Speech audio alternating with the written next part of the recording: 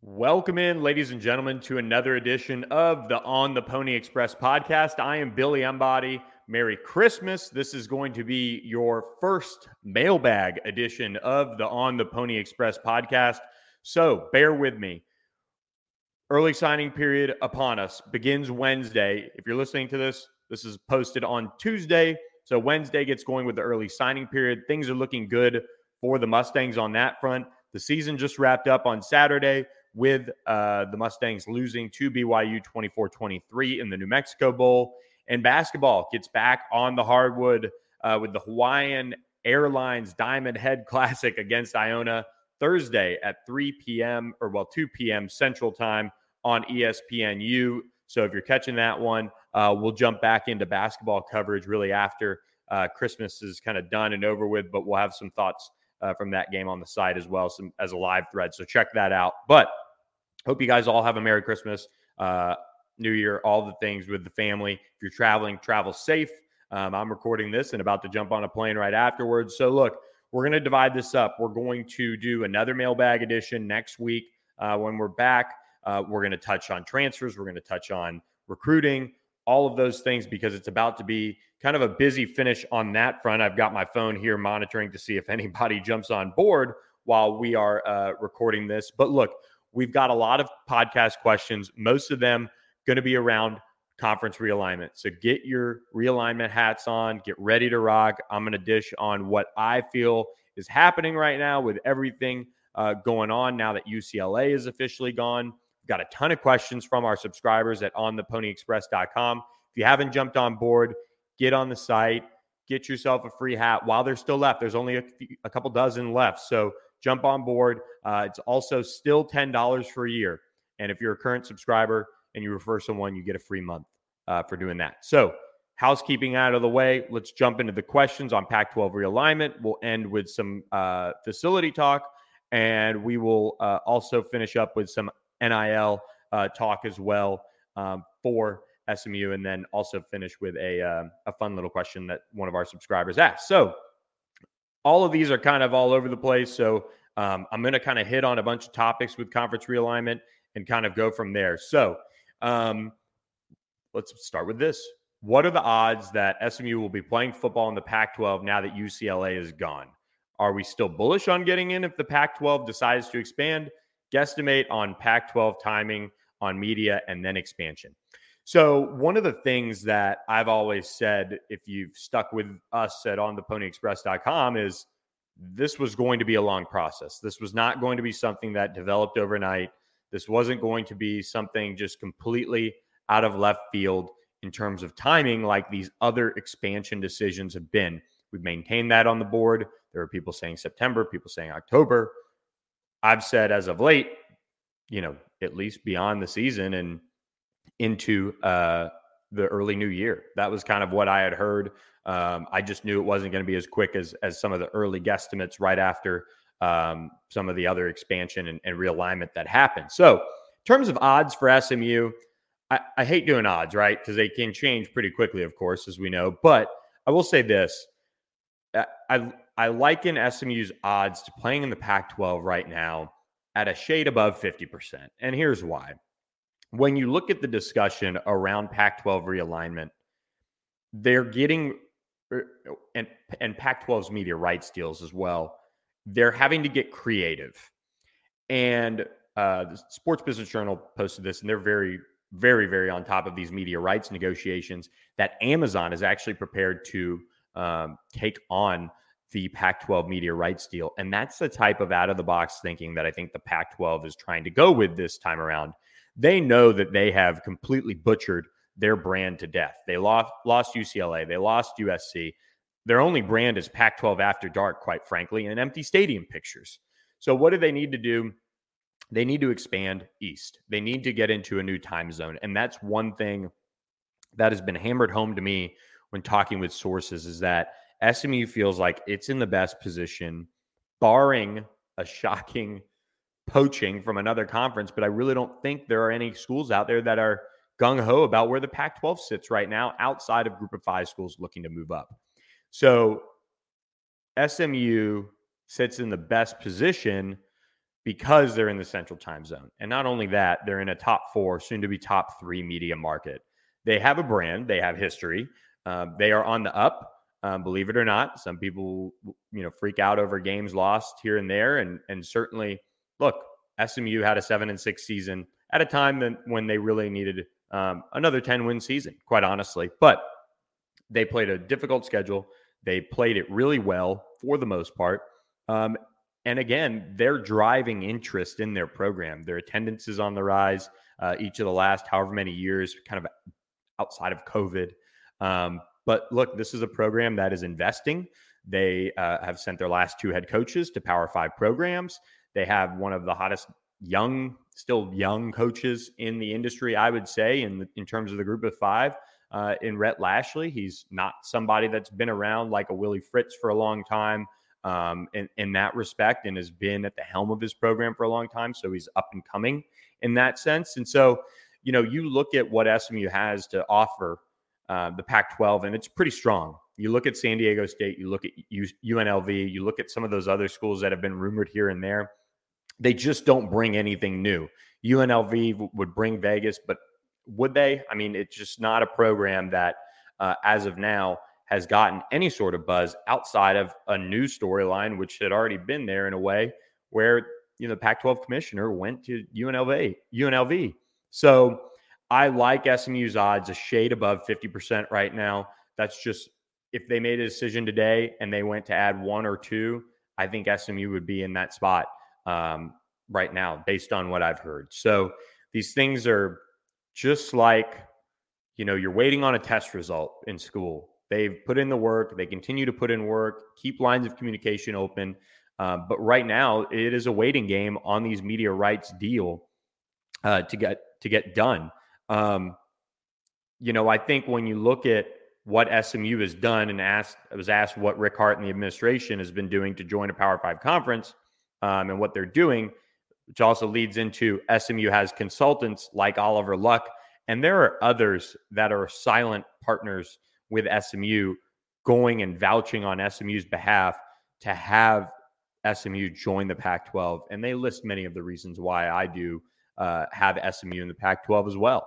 So with having consultants, because you do need them to advocate on your behalf. I mean, let's be honest, SMU doesn't have a Tillman Fertitta that's going to go and blast it all over social media and do that. And look, they haven't been able to claim a national championship like UCF, but and then BYU is its own very unique brand, as everybody knows now on the podcast and is known for a while, that finally took the jump. So, and that they're all, of course, headed to the Big 12, but this is a very natural progression for SMU's program.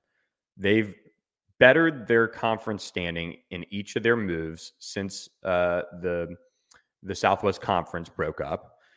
They have chipped away at their commitment to playing at the highest level. And look, I spoke with President RJL Turner after the groundbreaking of the end zone complex, which is one of the biggest feathers in the cap in terms of SMU's bid for realignment, is that commitment that they're making in that end zone. And he basically said, he wouldn't say it, but he said, we always want to compete at the highest levels. And this is us saying, we're here. We're here to be at the highest level. We hope people take notice, and we know people take notice when we do things like this. It's very strategic, and it's not, you never want to blast the conference that you're in a way. And look, we can have the debate of if SMU should be more aggressive publicly in this respect. But at the same time, I mean, Rhett Lashley just talked about it earlier this year in terms of showcasing for the Power 5. Like, their football program doesn't look at games by games and say, oh, yeah, we got to win this one for Pac-12 realignment. That's not the type of program you want to operate under. But I think they know that, that type of move and that type of,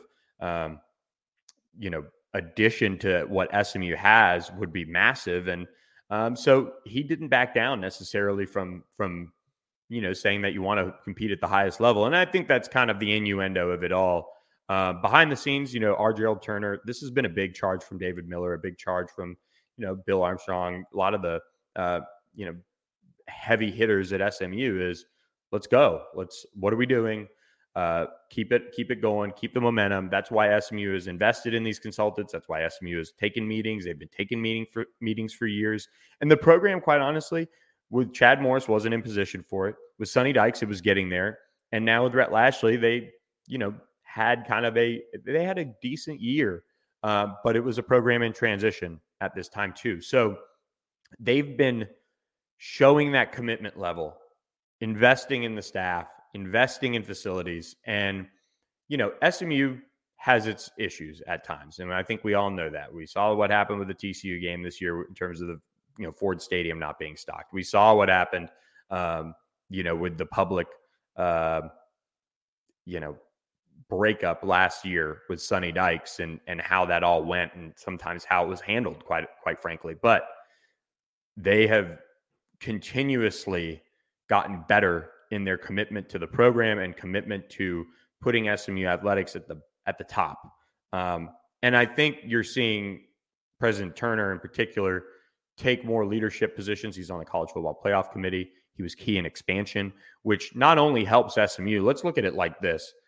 Obviously, there's a big win for SMU in the right now that the AAC now has a path to play for a college football playoff, play in the college football playoff.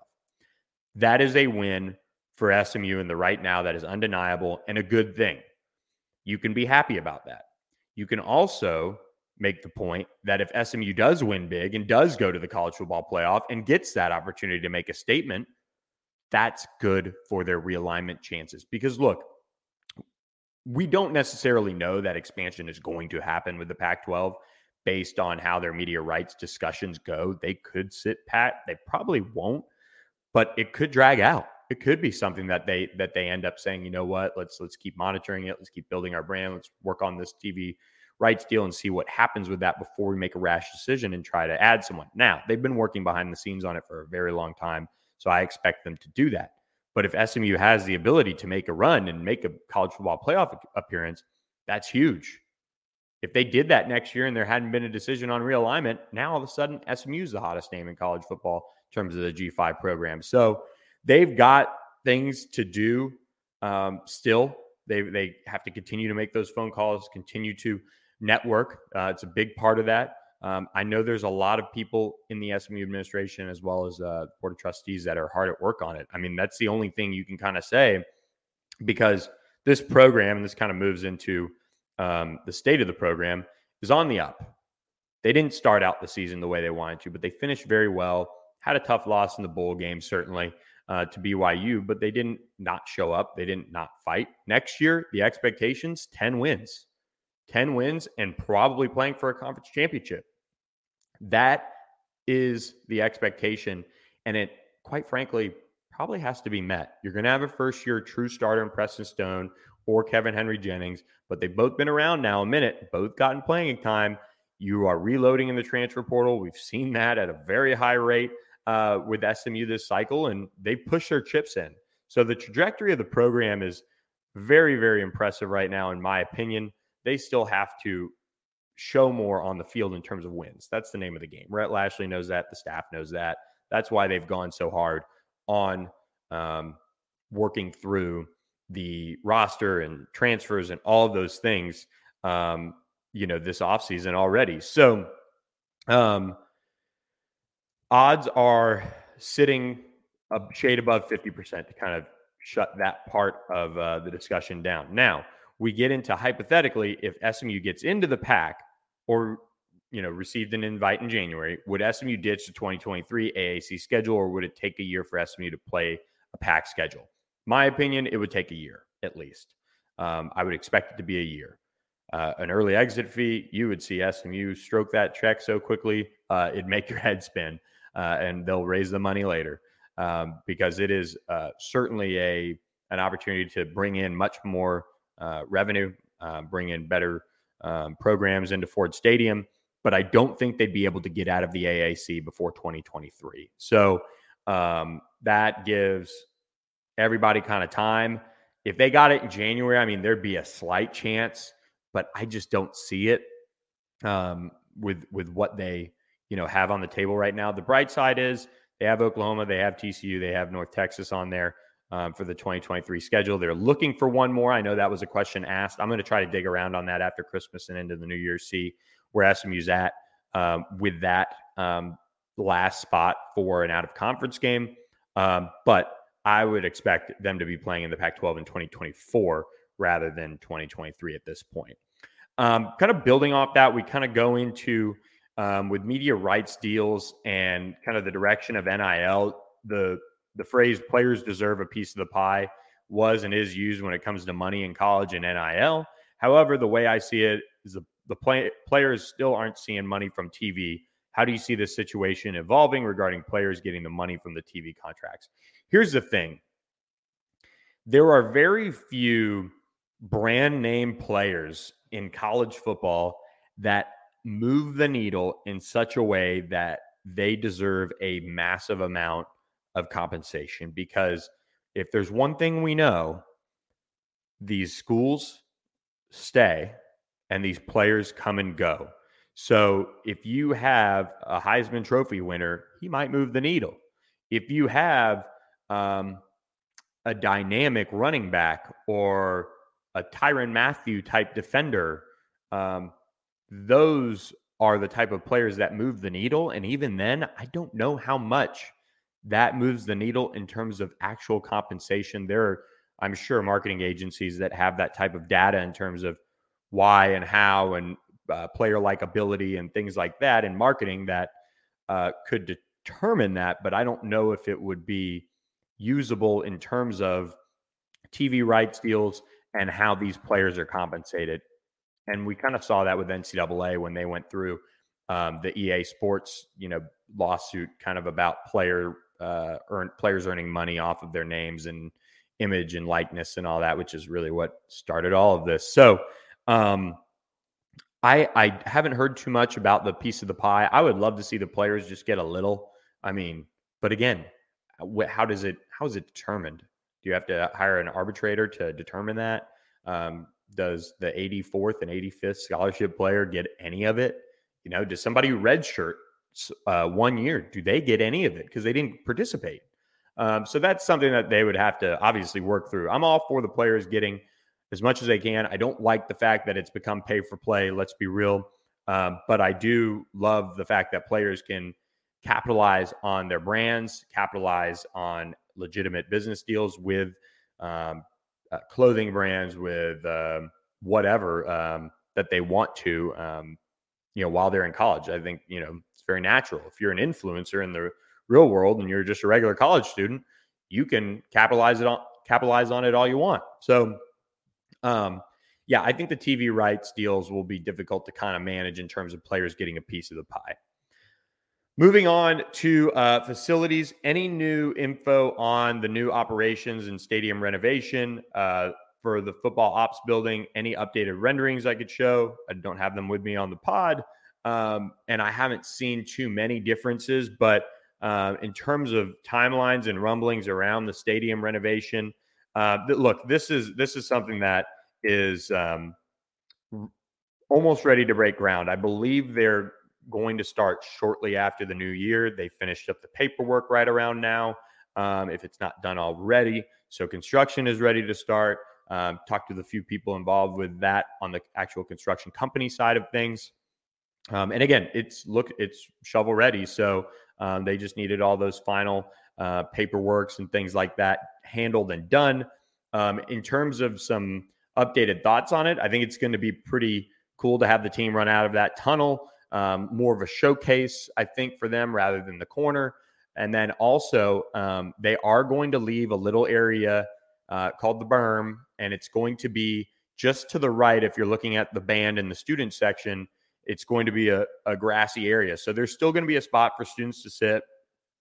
It's not going to be a massive, what I would call about 3 or 4 sections worth of seating, but that grassy area is still going to be there. So that'll be packed. That'll be fun for students. They'll sit in the stands. They'll be fine. Just like in September, it's going to be determined about, who they're playing. If they're playing Lamar, it's going to be relatively quiet, I think. If they're playing TCU, if they're playing OU, whatever, the thing's going to be packed.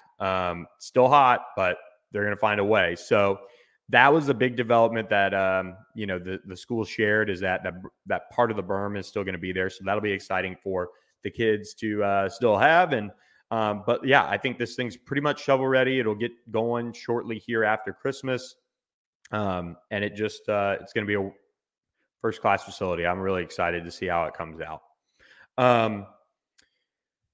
And then insight into the state of our NIL fund. I would say, and if you don't follow Pony Law Express on the Pony Express message board, definitely check him out. I've got a couple of your questions, PLE, that we're going to get to after the Christmas break, when we go through kind of the season and look at the transfer portal and look ahead to 2024 and things like that. But he's done a great job with the Pony Sports DTX. And if you see all those transfers jumping in, you can thank him for organizing it. The coaching staff did a great job of recruiting. They've done, a really good job of building off their relationships.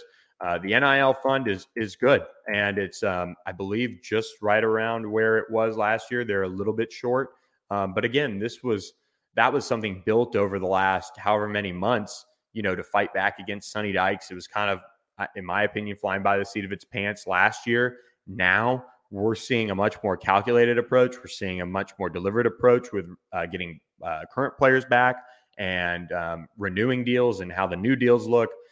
So they're doing, I think they have much more information than they have had a year ago. To retain some of the players SMU did last year, that fund just went and got it done. And in reality, there were some that didn't necessarily return on investment in that sense. So I think you look at the job they're doing, and it's terrific. They have just completely changed the game for SMU. I have other college coaches at the Power 5 level texting me saying, what is going on over there? The Pony Express is back. It is very much back. And it's an exciting time. So if you're on the site, if you're a hardcore recruiting guy, first of all, appreciate you being on the site. But also, I would bet you Pony Law Express would love for you guys to jump on board with Pony Sports DTX. So that is going really well. And kind of back to realignment, if SMU were to land in a P5 conference, and given SMU's existing NIL and future NIL potential, what's the ceiling in terms of roster construction? I think you would look for SMU to be landing a few 4-stars out of high school a year. I would probably venture to say you would want about half your high school recruiting class being 4-stars. Other would be 3, occasional 5-star here or there.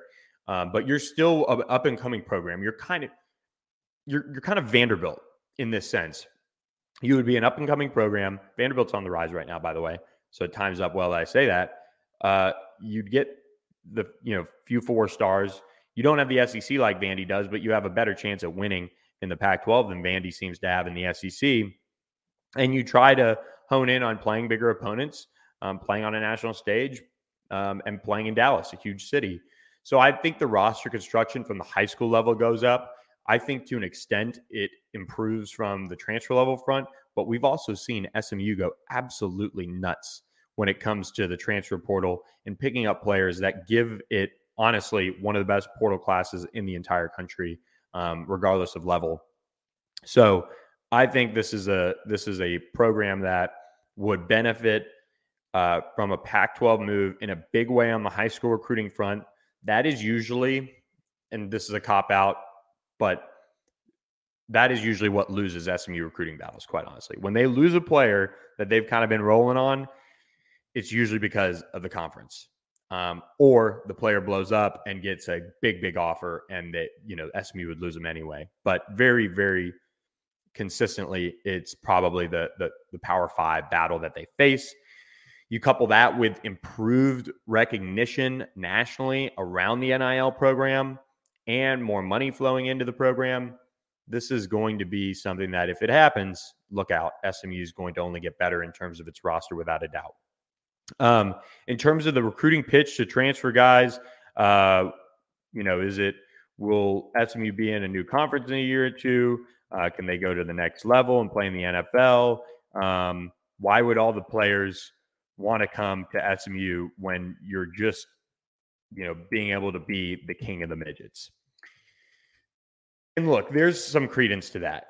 I think now with the college football playoff expansion being there, I do think you can pitch to build something special, win a conference championship, and go to the college football playoff and really show who you are on a national level. I think that is there.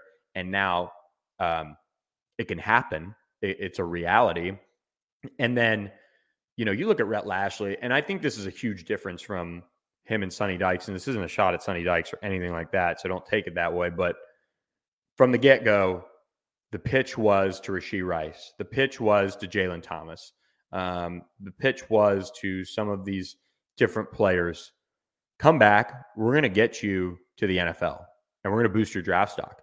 Go look at what he did for Rashee Rice. Go look at what they did for Jalen Thomas. He ended up playing all 5 positions. His draft stock is marketably better, and certainly Rashee Rice is. And they showcase receivers like, honestly, as well as anyone in the country. There's Ohio State, LSU. LSU needs to get back to it. They had a kind of a down year for receivers. Alabama, they had a down year for receivers.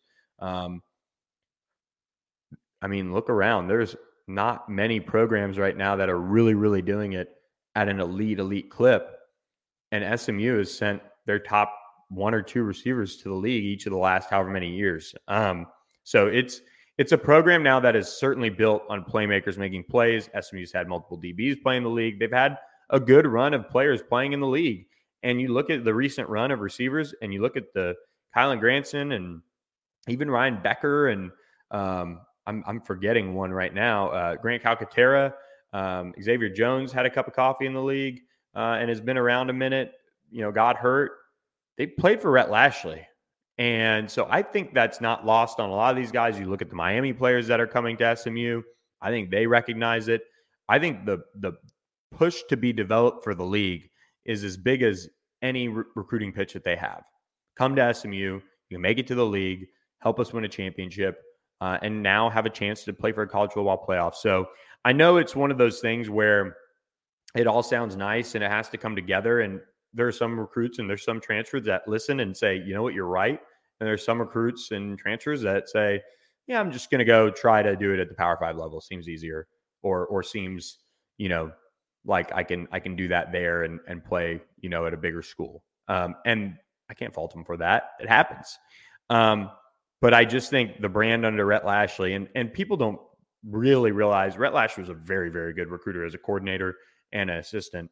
And he's shown that on his staff, I think, too. They've done a really good job. You look at the high school recruiting class. As I'm recording this Tuesday, they haven't lost. I don't think they have a decommitment in the class. Off the top of my head, I could be completely wrong on that, but this is a program. The only decommitment they had was hold on, I'm looking him up right now. He ended up going to SFA to be a thrower. Oh wow, this class has been going a while. So the decommitments: Richter Connolly. This is actually wow. These are 5 of them. This is how long this go was. Cordell Russell decommitted way back when Sonny Dykes left. Bryson Washington, who is a Franklin athlete, he's a Baylor commit. He had committed to SMU, and then I believe he flipped pretty much right after that. He'd just gotten the SMU offer or the Baylor offer. Yeah, he's pretty close. He was committed a whole 8 days. And then Big Mike Naredo-Stoker, kind of same thing with TCU, committed for a cup of coffee, was with SMU early, and then ends up decommitting.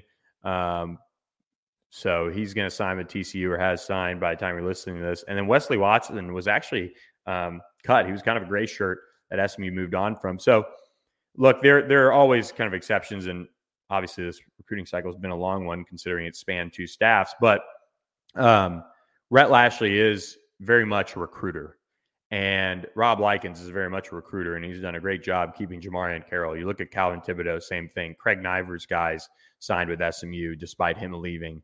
And I, don't think that's a, shot against Niver, but, Rhett Lashley and his staff have built this up to where, they get it from a recruiting perspective that coaches leave, and it happens, and these guys have all stuck it out. So I just think this program has a chance to really be at a high level. with their recruiting, both in the transfer and the high school front, and especially if they get into the Pac-12. So finally, going to end on this. And again, we have a lot more questions, but been going on a while now. What is my best/favorite article that you can discuss that you ever wrote, even just rough notes, but were unable to post it due to not happening? And why is it Lincoln Riley signing to be head coach of SMU?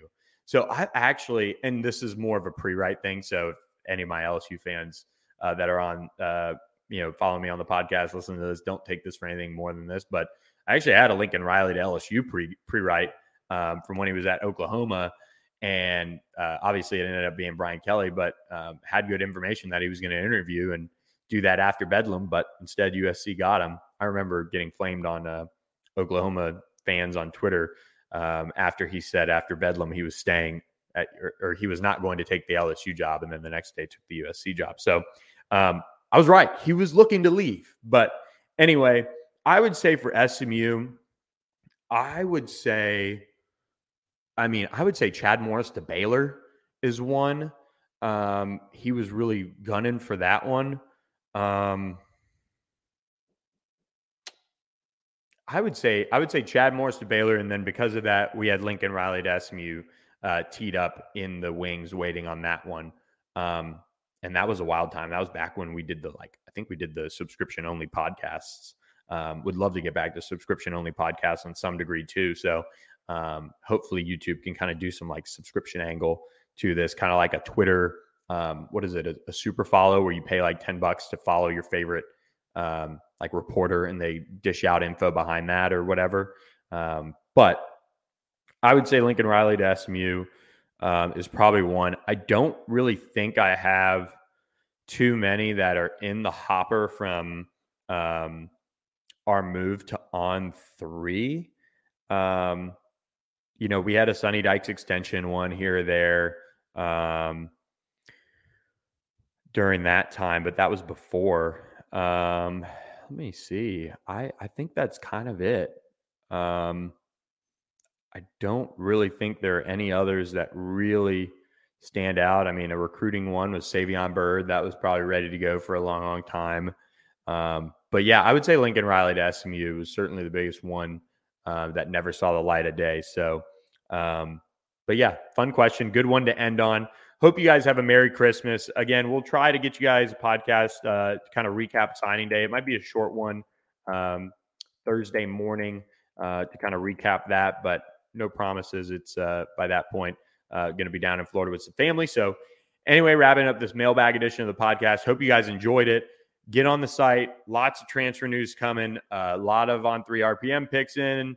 We've got more to come. So jump on the site. $10 for a year. Please hit that subscribe button to our YouTube channel. It helps me out in a big, big way. If you know an SMU fan, share our YouTube channel and ask them to subscribe as well. So there's just a button. There's a link right down here that says subscribe. You can click it in one click and be subscribed. So hope you guys have a Merry Christmas. Have a great rest of the week. Signing day on Wednesday. Get on theponyexpress.com. We'll have full coverage of that.